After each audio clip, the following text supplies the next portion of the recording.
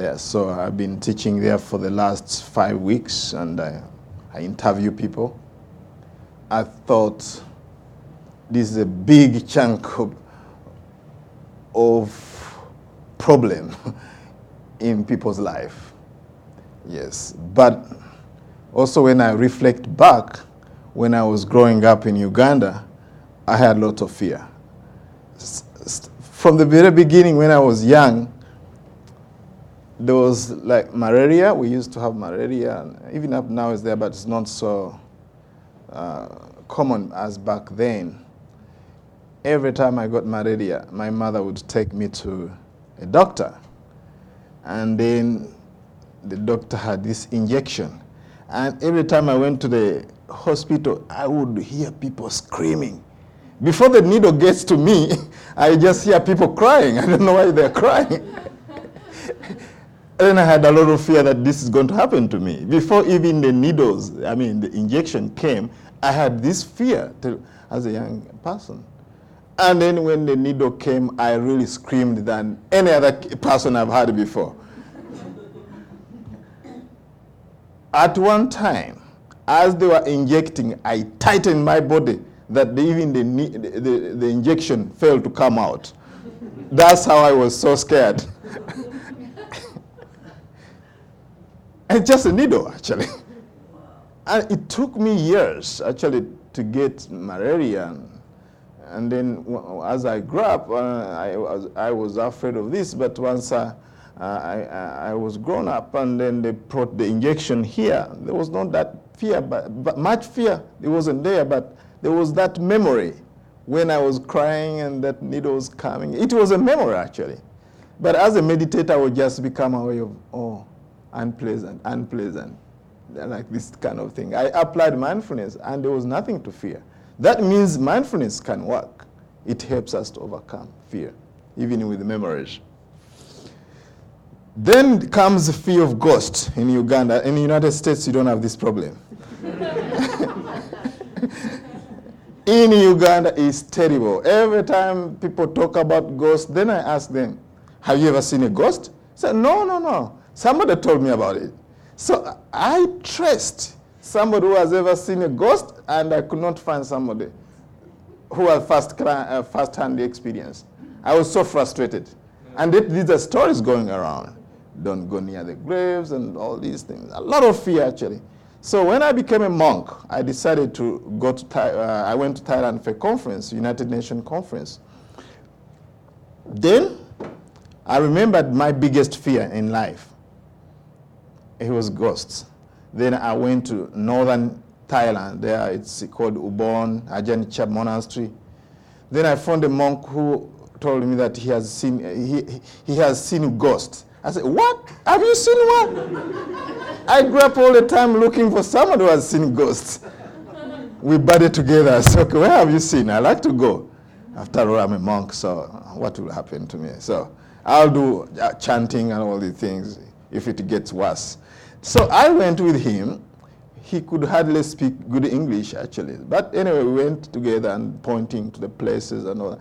So he told me, there, right there. It's in the middle of forest. It was around 10, I think it was 9 p.m. actually, at night, in a graveyard where they don't cremate, actually.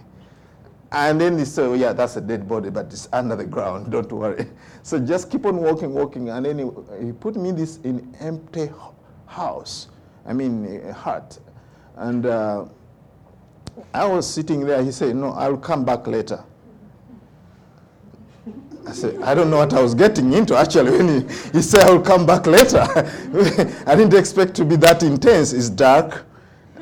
And, there is no sign of a human being, and it's in the middle of nowhere, and I just see graves around. And he said, sure, you will see the ghost. You wanted it, you got it. So sit there and meditate. Bye. He went off. I don't know where he went. I sat there, meditated, and so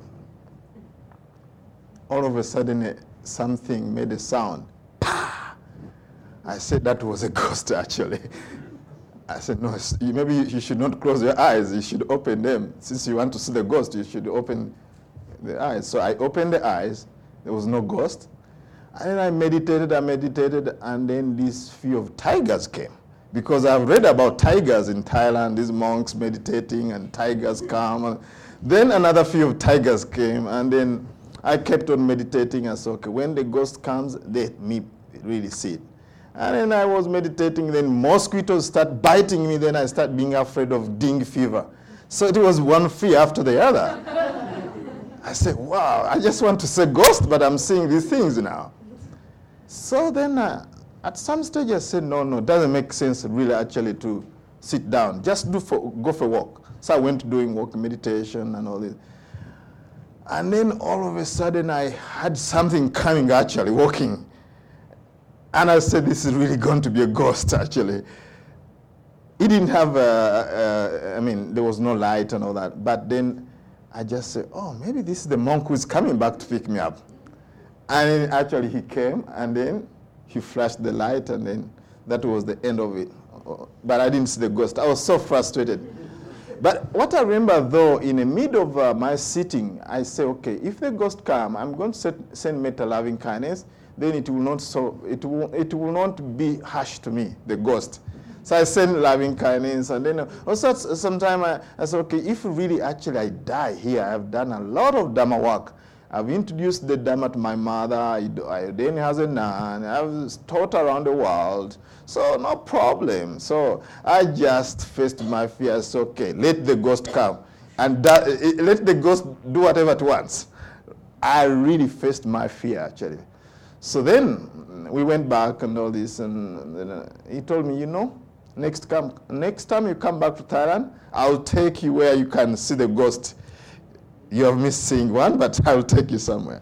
So since then, I've been gone back to the cemetery, but I'll go there to really see the ghost. Then next time I give a talk, I'll be able to describe what a ghost look like. Maybe I'll never see one, but that's what fear thinks, that you always, it's really real, actually. Yes, so anyway, I've faced my fear. That's one antidote to fear. So it's facing fear, right? So now let us really find out what's really fear, actually. Fear, at least what I can see, there are three kinds of fear. One is realistic fear, real, really, like fear of old age, death, sickness, separation. This is realistic fear. It's real, actually. And the Dharma, practicing the Dharma meditation can help us, actually, to overcome this kind of fear. There's another kind of fear which is unrealistic fear. And the psychotherapist can help. And also the Dharma can help, but psychotherapist can help. This is something like you imagine, let's say fear of heights, fear of, if something happened to you when you're young, unless you cut your finger and then you fear sharp knives. Actually, that's what happened to me. Always, I'm afraid of razor blade because I cut my finger before. And now, there is no knife, but always I'm afraid of touching something sharp. So there's that imprint that we have on our brain, and always we bring thoughts. And so these things we can really, these thoughts that comes to your mind because of having faced something when you're young, you can actually overcome them through some help of how to go back and get out of your delusion and all these things, imagination. And that's fear. Somebody defined it. I checked on internet. I think it's called something. False evidence appear real. That's fear. F-E-A-R. That's what that fear is. False evidence appearing real. Actually, it's nothing real, but really it appears so. That's when we see a rope and we think it's a snake. And then we get scared.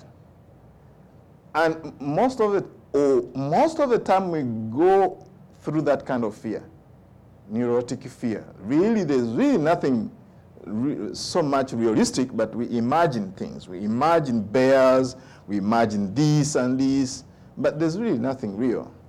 There's another fear which is very important to know, I think, from a philosophical point of view. It's from a Buddhist teaching. It's called, in Pali, it's called otapa. Otapa means moral fear. Moral fear is not this kind of ordinary fear. It's fear to do unwholesome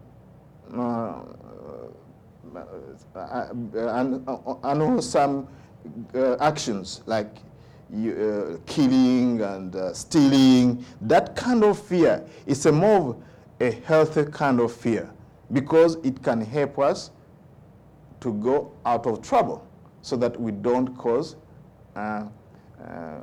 we don't arouse unskillful states of mind.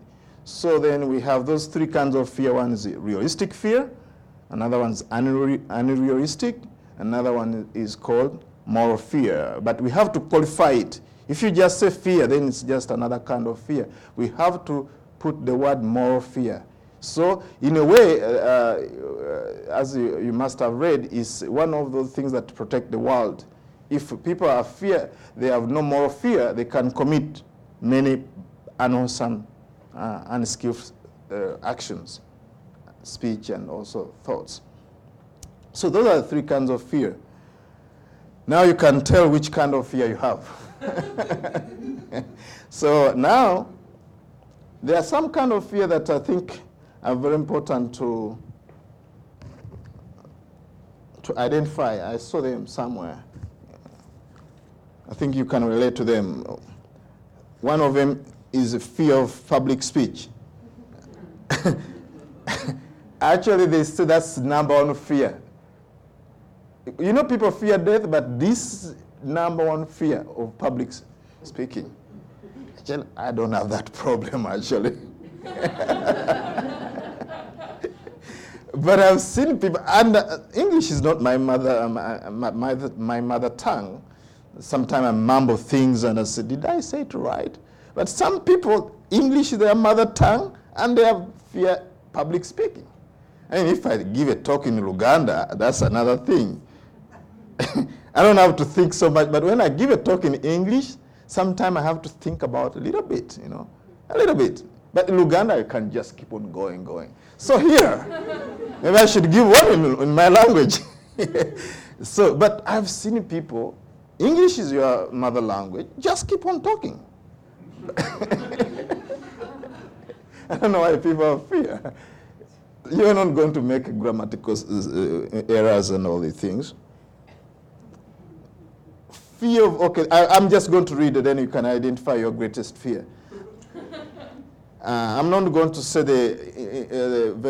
I think Latin words are very difficult, acrophobia and all these things. I'll just say fear of heights, fear of spiders. Oh, that's a big one. I've seen people in Thailand from Sweden. I was in Thailand for 2 years. People scream, a spider. Unless you're in Australia, where there are poisonous spiders, what is a spider going to do to you, actually? You can see people really imaginations. I mean, even if there's something that a spider can do, because I spent 3 months in Australia, it has to walk, to do something to you. Then you have time, actually. You have reaction time. I don't know. Open space. People have fear of open space. Then the needles. That's me. I was afraid of needles. Thunder, lightning. Yes, I was in Brazil. There's a place where they have thunders because of minerals. I remember very well. Underground is minerals. Every time thunder. Then confined space. Then, of course, people have fear of mice and rats. Death. Oh, that's a common one. Fear of mother-in-law. Wow, how about that? I know we should also qualify fear of father-in-law. Okay, fear of seas. Oh, yes, I can relate to that, actually. My first time on the ocean, it was terrible. In Uganda, we don't have an ocean, and I was afraid of swimming and all this. I mean, the sea was so rough, and the boat stopped working, and I mean, we are just floating, actually. And a friend of mine from England said, don't worry, you know. I will rescue you when we go down. I said, what? In this ocean? He had already done scuba diving. So actually, when I reached the shore, I had to learn scuba diving. I said, next time we go back, the sea's going to be rough. I'll be able to save myself. So that's how I learned scuba diving, actually. So I learned scuba diving. I became even an instructor. I said, no, you should really master the sea. So actually, before I became a monk, I was a scuba diving instructor. Again, that's fear helping me, actually. Fear of strangers and foreigners. I don't know. Then fear of forgetting. Wow, this is a big thing. I've seen people who are always fidgeting, really, where's my kickers? Where did I leave it here? Is that common to you? So you're really afraid of forgetting, actually. So actually, the way I work with that is actually, it will be terrible if a monk forgets something. We are teaching meditation and mindfulness, and you forget every time, you lose basic mindfulness and all that. That's terrible, actually, not a good role model. Not a good role model. So what do we do, actually? Whenever I do something, if I want to remember this, I'll just say, put it there. I'm telling you, if you make 3 intentions before putting your key down, you will never forget it. But after all, but if you really just drop it there and have a cup of tea and all that, you will forget it. You spend 30 minutes looking for the key. Not a good idea. Yes, so you can actually overcome that fear also somehow. Fear of change, that people actually are afraid of change. When things are changing, people are afraid. Fear of success. People are afraid of success. It's amazing. We all want to be successful, but people are afraid to be successful. It's a very subtle fear, actually. Because when you are successful, there's a responsibility that comes along with that. Then you are afraid of being responsible for all these things. Okay, if you want to be the president of Uganda, yes, you can become a president of Uganda, but a lot of responsibilities, you know. So then people are afraid of becoming a president of Uganda. Many other things actually comes along with that kind of success. Of course, that's a very subtle fear, but most of the time, people are afraid of failure. People are afraid of failure. They don't want to fail. They always want to be successful. But once they become successful, then they're afraid also. So then we're in a problem most of the time. Let's see if there's other kind of fear here. Yeah, fear of fear itself. You know, people are afraid of fear. That's even really difficult because fear comes, then you're afraid of fear, then you're kind of in a vicious circle. Fear comes, and then you're afraid of fear, then you're afraid about fear. It just keeps on going. And you are going to have difficulties. Fear of death, I think that's a common thing, fear of death. Fear of life also. People are afraid to live, actually, to make both ends meet. Maybe here in the States, I think the economy is okay compared to most places I've been in Africa. It's very difficult, actually. So how am I going to have a square meal? So people might really be afraid. How am I going to survive? So I think this is not a problem. But it's a big problem, actually. People don't know what they are going to eat the next day. So they are afraid to live. So this fear happening around the world, actually. Now, regardless of your fear, it's very, very important to identify something. Where is the source of fear? It's very, very important. From the scriptures, what we call the Dhammapada, the Buddha was able to identify where fear comes from. In the Dhammapada, he said, from craving, grief arises.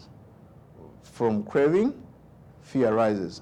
Where there's no craving, where there's no fear.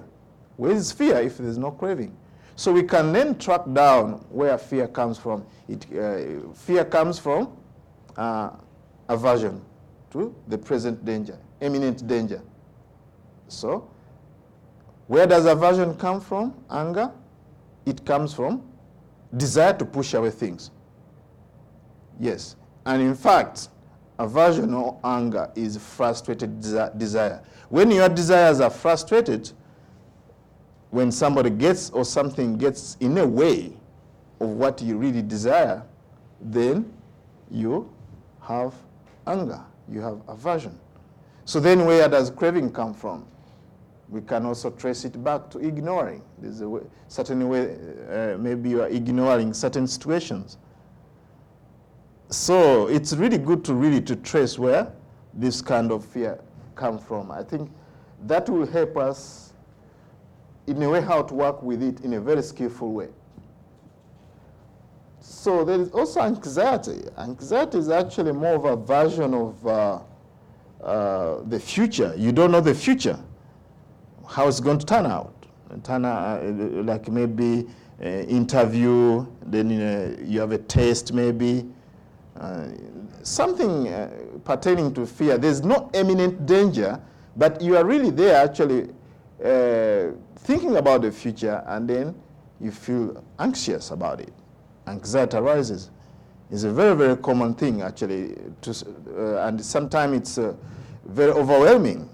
People get all these kind of phobias, and they get anxiety disorder. A lot of suffering comes from that. So really, when we look deeply, we find out actually most of this fear and anxiety is all based on aversion.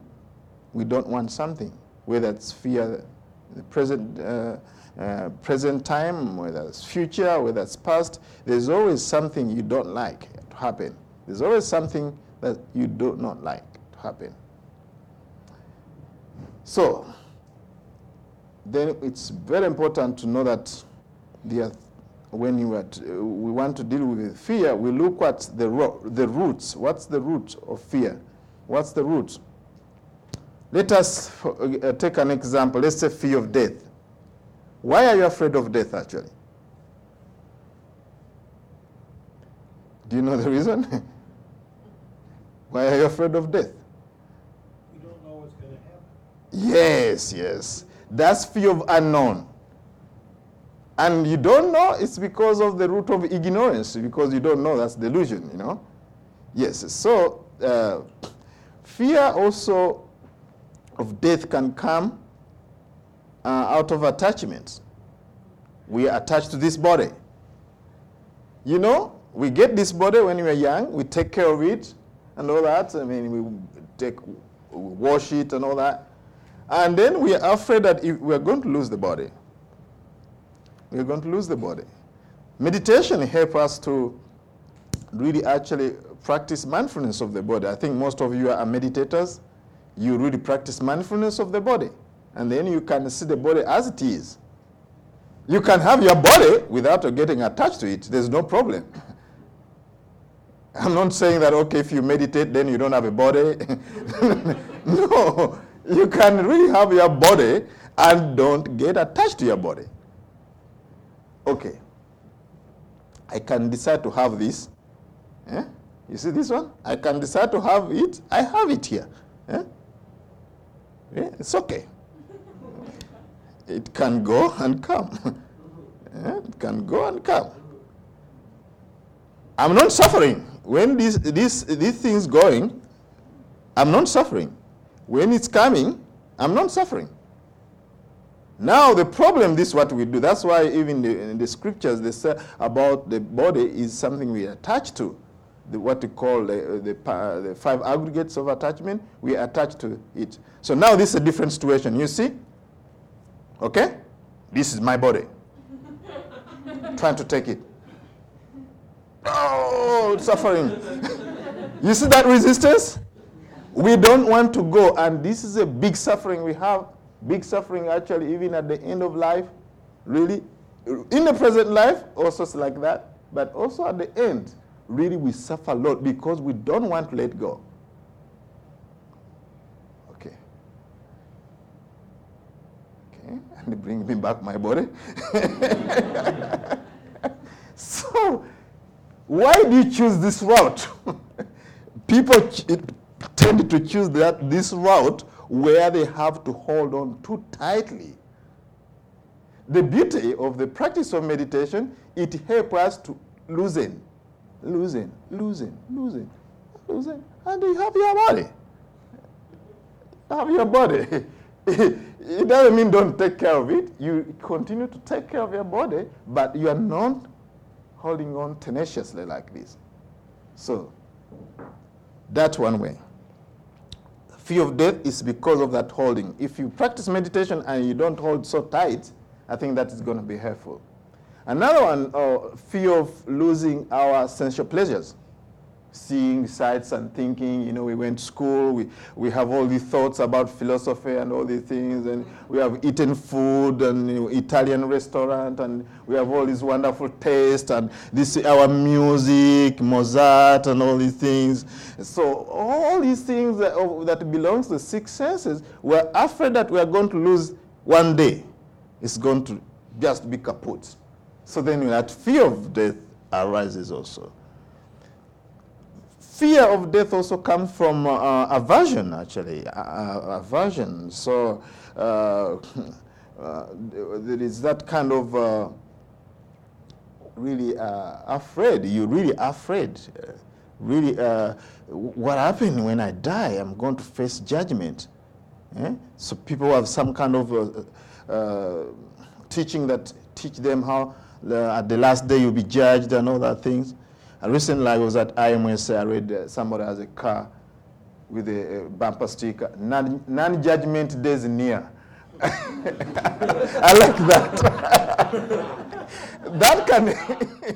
That can help us to overcome this kind of fear. Because most of the people are afraid of death because they know they are going to be judged and they are going to be thrown in hell forever. But for us, at least me, I know that's a temporary thing, actually. Actually, somebody told me recently, I was in Uganda, somebody told me, Bhante, he's actually from a denomination, Korean denomination. They do mass marriage and all that. So she told me, Bhante, I'm sorry for you. I said, why are you sorry for me? So, Bhante, you're going to go to hell. My eyes were like this. I never actually thought of going to hell. Every time they tell me, Bhante, how about your death? I said, okay, I'm going to upgrade. Like I had a window visitor, then I go to kind of 2013. I'll just upgrade my existence. But for me, I never really felt that I'm going to really keep on going down. So for me, it was actually kind of a rude awakening. Somebody say, you're going to hell? So, because I don't have any reason to go to hell, actually. What have I done? I haven't killed somebody. I haven't really robbed a bank or something like that. She told me you are going to hell because you are not married. All people who have to go to heaven, they must be married. Then I said, what about monks in Thailand and Sri Lanka, all this Burma? Yes, all of them, they'll go to hell. I say, okay, I have a temple, I have a water project for the people in Uganda, and I give scholarship from the peace school that I formed. I help people. I've helped people around the village around my temple. It's the only temple in Uganda. I'm confident I'm not going to go to hell. She said, no, you'll go to hell. It's okay. I said, what am I going to do with this lady? I said, okay. I found a solution. I said, okay. Yes, you are going to go to heaven? She said, yes. I said, okay. No problem. I'll go to hell. I don't want all of us, all monks and nuns, to go to heaven. It's going to be overcrowded, and you're not going to enjoy your heaven. So all of us, we'll create space for you, and you'll have a wonderful time. So I have no fear of hell. No, afraid. No need to be afraid if you have done something good. People who get afraid about death, people who have done bad things, haven't done. You can also review what you've done. So if you haven't done any terrible things, why are you afraid of death? Now, if you have done something terrible, you can still go around it by meditating and do good things and just be good, in other words. Just be good. Practice meditation and all that, and then there's no need to think about it. Yes, and if you go there anyway, you can always upgrade. No problem. It's not permanent. You can keep on going up. Now, another fear is delusion, actually. Fear of delusion. People, the fear of unknown, that when you die, what happened? So then people are afraid. Okay, now, these are the kinds of fear that we navigated. Let us go to the solution. We meditators, let us boil it to our practice now. Now, when we are practicing meditation, the biggest fear, I think, is pain. When you are meditating, pain.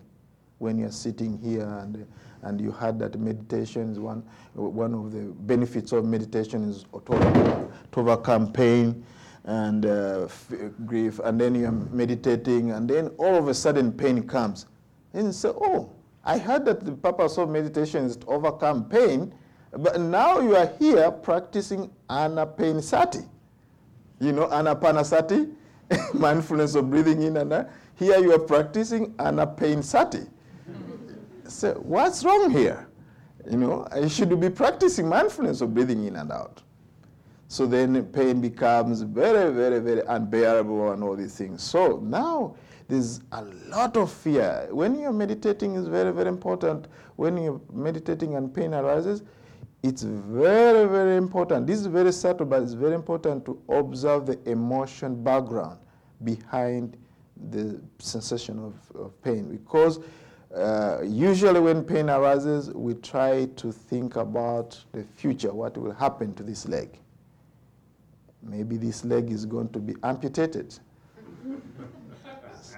And then maybe I won't be able to walk by the time I stand.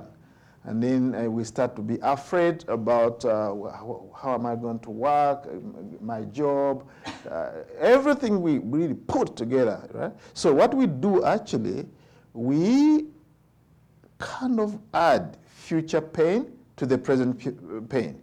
And if you do a little bit of mathematics, you can see if you add the present to the future, it becomes big, isn't it? It's exaggerated. But if we start with the pain itself as pain, then it's not going to be unbearable, not so much unbearable. Then also there's the past. Yeah, I did this retreat at Goenka retreat, and this retreat, I had some pain, and here now pain comes. Then we try to kind of bring the past to the present, and also a little bit of mathematics there. It shows that if you add the past to the present, pain becomes bigger, and it's increased, So the best way to meditate when you have pain is actually to stay with the painful sensations. As you must have heard, that pain is a given, suffering is option. Most of the fear around pain is something that we really project. We project. So it's really good to stay with the bare sensations of pain and then investigate it. Is it increasing? Is it decreasing? And all these things. Pain sometimes increases, sometimes increases. Sometimes you feel as if you are going to burst into pieces. Really, that's when the thought of fear arises. The thought of fear that really you are going to die on a meditation cushion. But actually, at least from my experience, I've never seen somebody who died of pain, actually, in the meditations. Never. So don't be afraid of fear when it arises. And when fear arises, I'm going to teach you how to overcome with fear with the time remaining time, how to deal with the actual fear. I'm really centering so much on fear because I just found out actually most people have this kind of fear, and it's not really realistic. some time, Joseph, one of the teachers in IMS, gave a very good story. Somebody was painting tiger, and then it was a very good painter and painted. He kept on painting and painting. And one day, he went to the room, and it's maybe a little bit dark, and then he thought there was a real tiger. But this was coming from the painting that he has done. So I've seen it myself, even at Bhavana Society, where I trained as a monk in West Virginia. I put a chair one time in front of my kuti, but usually I don't do that. But one time I opened the door and I saw a chair. I thought it was a bear, really, because I thought the chair is, it was stuck on the door, and I thought there was some kind of animal there, actually. But I'm the one who put the chair there. So we are the one who put the fear there, and then we look at it, and then we take it for real. So this is a very interesting area to watch, actually. So now let us go through some kind of methods to deal with fear, actually. They are the same that applies to aversion, actually. That's why I'm not going to really mention one, because we have a short time. It's the same principles. How to deal with fear, how to deal with aversion, how to deal with the anxiety. The principle is the same. We are going to go through some kind of like 6 techniques that are very helpful. The first technique is called controlling your senses, or restraining, or mindfulness of 6 senses. So that's the number one technique, how to deal with fear. Fear, usually it arises as a bubble of thought, actually. And we take it for real. So, in other words, the thought of your mother is not your mother. Is it? Do you think so? The thought of your mother is not your mother. But most of the time when we think, whatever we think, we believe in that. And I've seen people who have all this imagination. They are afraid of bears and all these, but it's a thought. And they take it for real. You don't know how many times we take our thought for real. Just a thought pops up, and it's real. So it's amazing. So now you want to really, every time you think, you just become aware of thinking. Every time the thought of fear comes, you just become aware of thinking. Because usually when the thoughts is associated with kind of resentment and all these things, then we start to be afraid and all that. So if you can just stop at thinking, there shouldn't be a problem, actually. That means this is called restraining your senses. There are 6 senses. So if it's seeing, you become aware of seeing. If it's like touching, you just become aware of touching. If it's hearing, you just become aware of hearing, and all this kind of thing. I think it's a very, very important technique, because when we stop at just seeing or hearing, then we don't create a story around it. We don't create a story around it. At Bhavana Society, I saw a bear. Actually, I was there meditating for the whole day, and I went around. When I saw something black, I thought it was a dog. But because I thought it was a dog, there was no fear. Really, actually, the bear was just in front of me. The dog was in front of me, and I thought, wow, that's a big dog. I am from Uganda. I never seen a bear. And whenever people talked about a bear in our temple, for 6 years, every time I told him, don't pull my leg. There's never bear here. So I was convinced. With all my thoughts, I say, there's no bear here. They say, we've seen a bear. I said, no way. 6 years, I've never seen a bear. So when I was out stretching a little bit in nature in front of my kuti, I saw a black thing come. I said, wow, that's a big dog. That's a thought. But the thought gave me an impression that it was a dog, but it wasn't a dog. That's how the thoughts fool you, because of our perception, and we are not expecting a bear anyway. So my thought concretized on the idea that it was a dog, and I wasn't afraid. So it came close. Then I saw the legs being thrown like this. I said, "Wow, I've never seen this thing, you know." And then I remember seeing, I think, in pictures. I said, "This must be a bear." I'm telling you, that's when fear rose. And out of my compassion, I just went back to my kuti. That's my compassion for the bear. And then after that, I started walking, following it, sending loving kindness, may you be well up and peaceful. And I think that's kind of naive, actually. I would have done something else. Maybe just stretch my robes like this to turn into sails and look bigger than the bear. But anyway, you know the thoughts are not real. That's the message.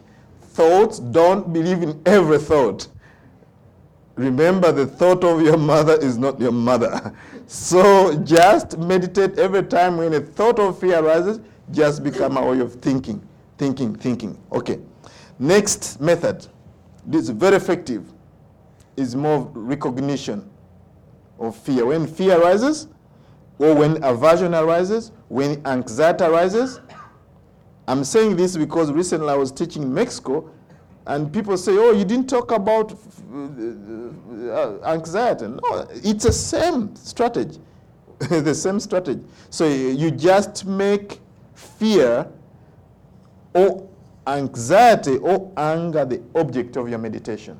In other words, when anger rises, just become aware of anger, fear,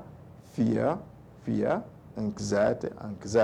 Then you start to watch. When you become aware of, let's say, fear, is there a moment when it's increasing? Is there a moment when it's decreasing? Or is there a moment when it's absent? Because also we want to be mindful of those moments when there's no fear, when there's no anxiety. They are there. Those moments are there, but because sometimes we are overwhelmed with our thoughts and all these things, so we actually miss those moments when actually anger is going down, when fear is going down, when anxiety is going down. But when we're on top of things, we really make the object of meditation, we can actually see moments of fear rising and passing away, moments of fear rising and passing away. So then we can gain insight into impermanence nature of the fear. And then we can gain wisdom. And once the good thing about this method, let's say, for instance, anger. This is a good thing about this method. When you have anger, there are two things happening here. There's the object of anger, and there's anger itself. Those are two things that are happening. Remember, whenever anger rises, there's two things happening. One is anger in your mind, and then the trigger, the object of your anger. Now, in the life, when we are not meditating, usually when anger rises, we always go for the object, the trigger.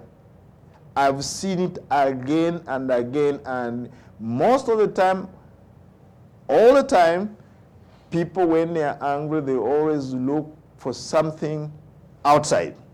Maybe it's politics, a situation, somebody, and that something is always wrong, and they're always right.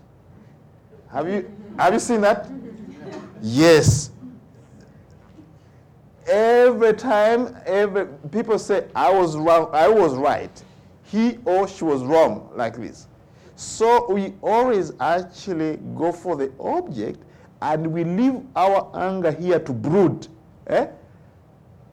We justify the situations. Actually, most of the time, we justify anger, self-justification, righteousness, and all these things.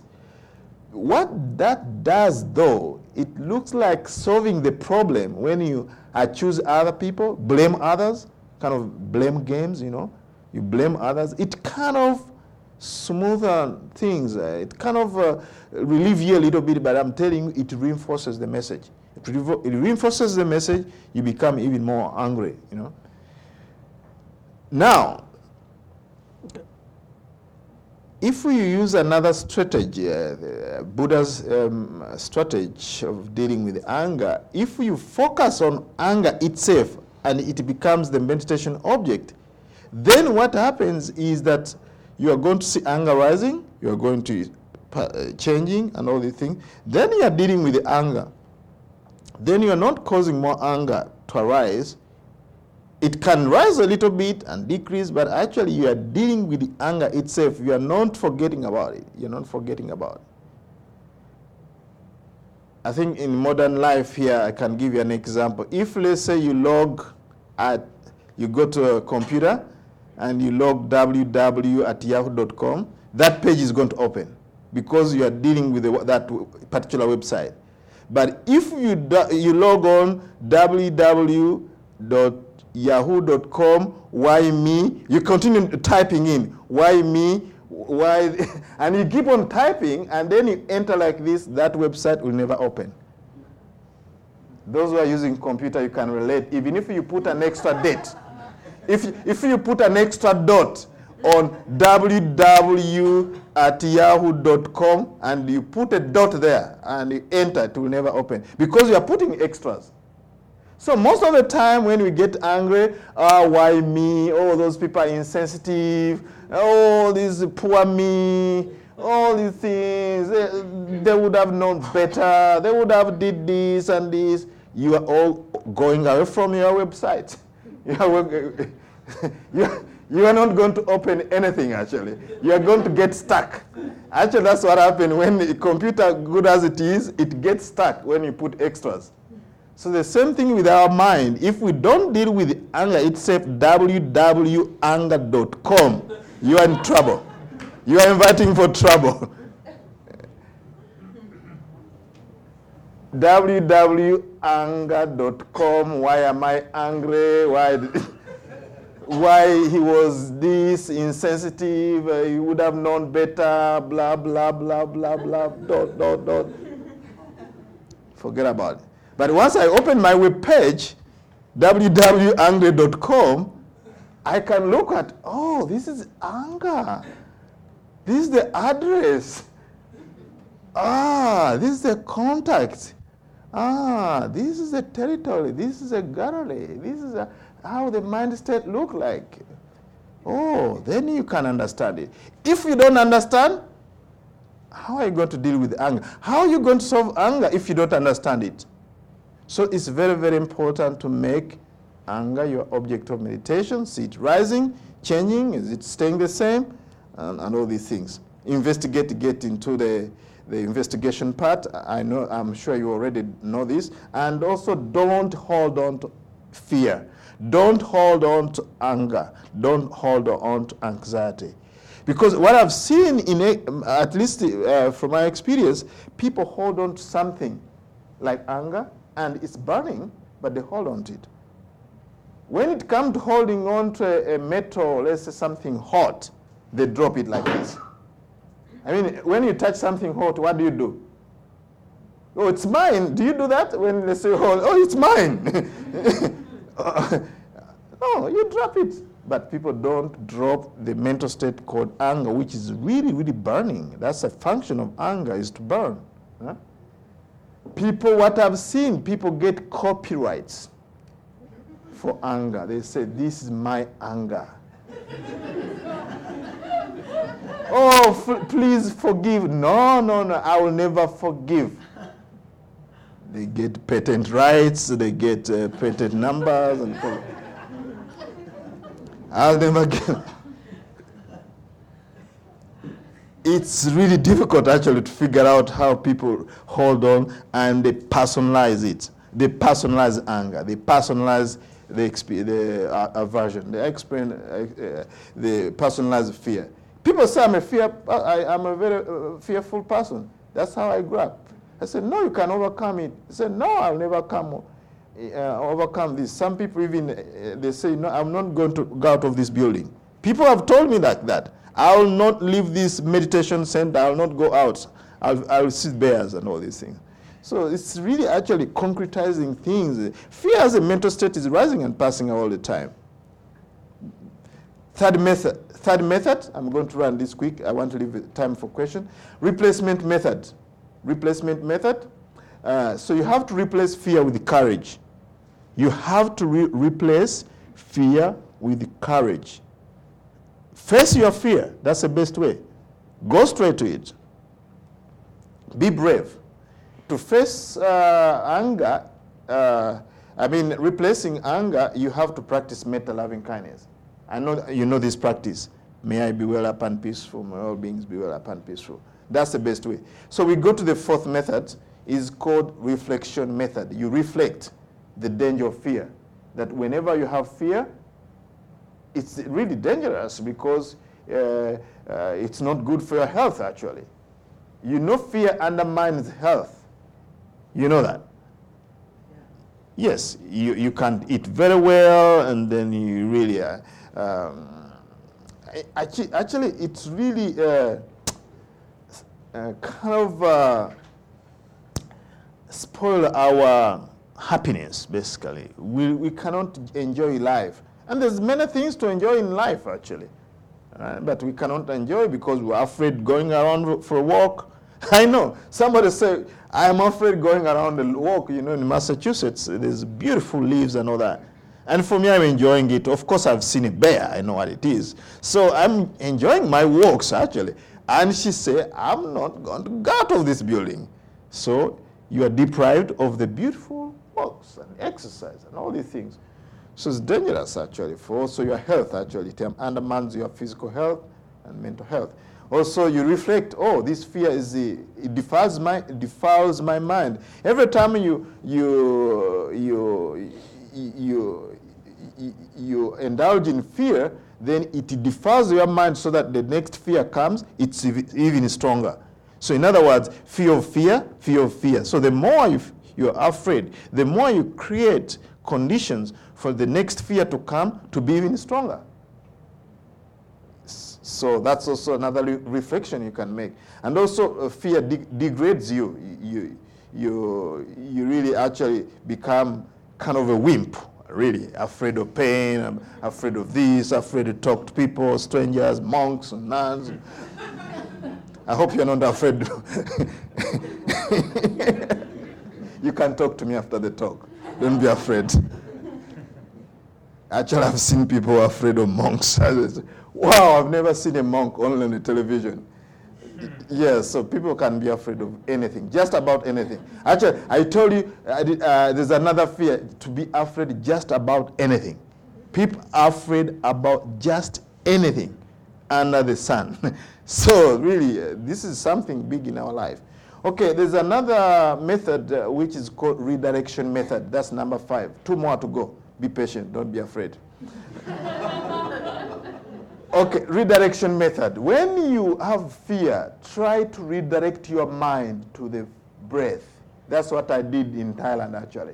I redirected my mind to the breath, to the body, to something wholesome. Okay, I've done a lot of good things in Africa. Even if this ghost comes, it takes me, no problem. I'm ready to die. So I redirect to something that is very awesome. Like the breath is very good. You take a deep breath, breathe out, relax. Come to the body, feel the body touching because it's there, it's present there. So no problem. So you redirect your mind to something neutral or something wholesome, like the breath, the body, and all this kind of thing. That's redirection method. The 6th method is retracing method. You trace backwards, go backwards. When I have this fear or anger, where does it come from? So, in other words, while reflection was forward-looking, this is more of backward-looking. Where does this thing called fear, where does it come from? Then you retrace. Oh, this fear is coming from aversion. Then you go backwards. Where does aversion come from? It comes from attachment. Where does attachment come from? It comes from pushing away things.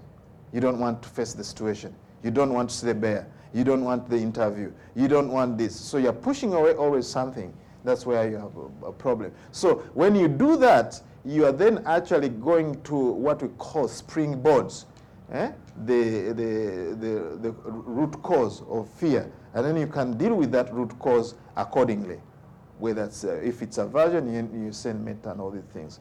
Lastly, number 7 technique is called resolution method. You make a strong resolve so that fear doesn't become your master, right? So that actually you become bigger than fear. You make a resolve. It means using every ounce of your energy, physical energy and mental energy, to really actually have courage to face fear. This is what the Buddha did, actually. There's one discourse in the Majjhima Nikaya. The Buddha had fear and said, I'm not going to budge. I'm not going to change this posture until fear goes. And then he was able to sail through that. So you really make a determination. In Pali it's called aditana. You make a determination to face fear. And also, if it's anger, also you make a determination that, okay, I'm going to use all the tools that I have so that I don't get angry all the time. Even anxiety, you can make these things. But the anxiety, what it helps is to do a little bit of walking in the nature and all these things, but you can apply all these tools, especially the tool which is very, very important of all is restraining, the first one and the second one. It's very important. Making anxiety, fear, or anger the subject of your meditation. Then you investigate it. You don't try to push it away. You don't repress it. You don't suppress it. You don't express it either. You try to dissolve anger. You try to dissolve fear. Then you get insight into impermanence, unsatisfactory, how it is, that experience, how unsatisfactory it is, then how impersonal it is. Because fear is due to causes and conditions, then you can see the impersonal nature of that experience, whether it's anger, whether it's anxiety, whether it's fear. Then don't hold on to it. Don't hold on to it. Don't hold to fear. Don't hold on tightly to fear, anxiety, anger. Do not have copyrights. Thank you very much for listening. This is a short talk about fear. I hope it is very helpful. And I will invite some questions about what I've said. But I would like you to stand before we go for Q&A. I'd like you to stand up. Stand up. Thank you for listening. To learn how you can support the teachers and Dharma Seed, please visit dharmaseed.org/donate.